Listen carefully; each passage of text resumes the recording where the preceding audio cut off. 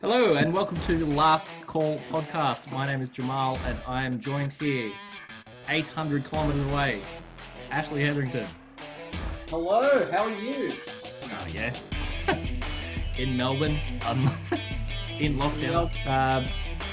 Me and Ash started a sports blog in 2011 and we decided 9 years later, after you texted me at what, must have been 11:30 at night, being like, hey, remember that sports blog we did?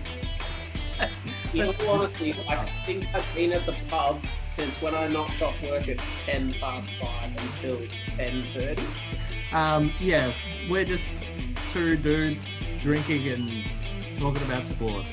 Probably mostly footy.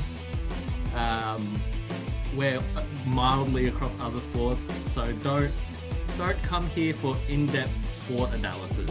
You come here. Let's take these off.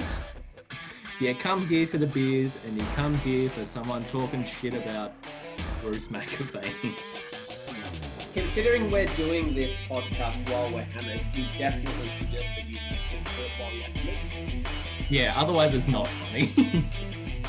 I mean, I doubt it'll be funny anyway, but it may reduce the number of one-star reviews.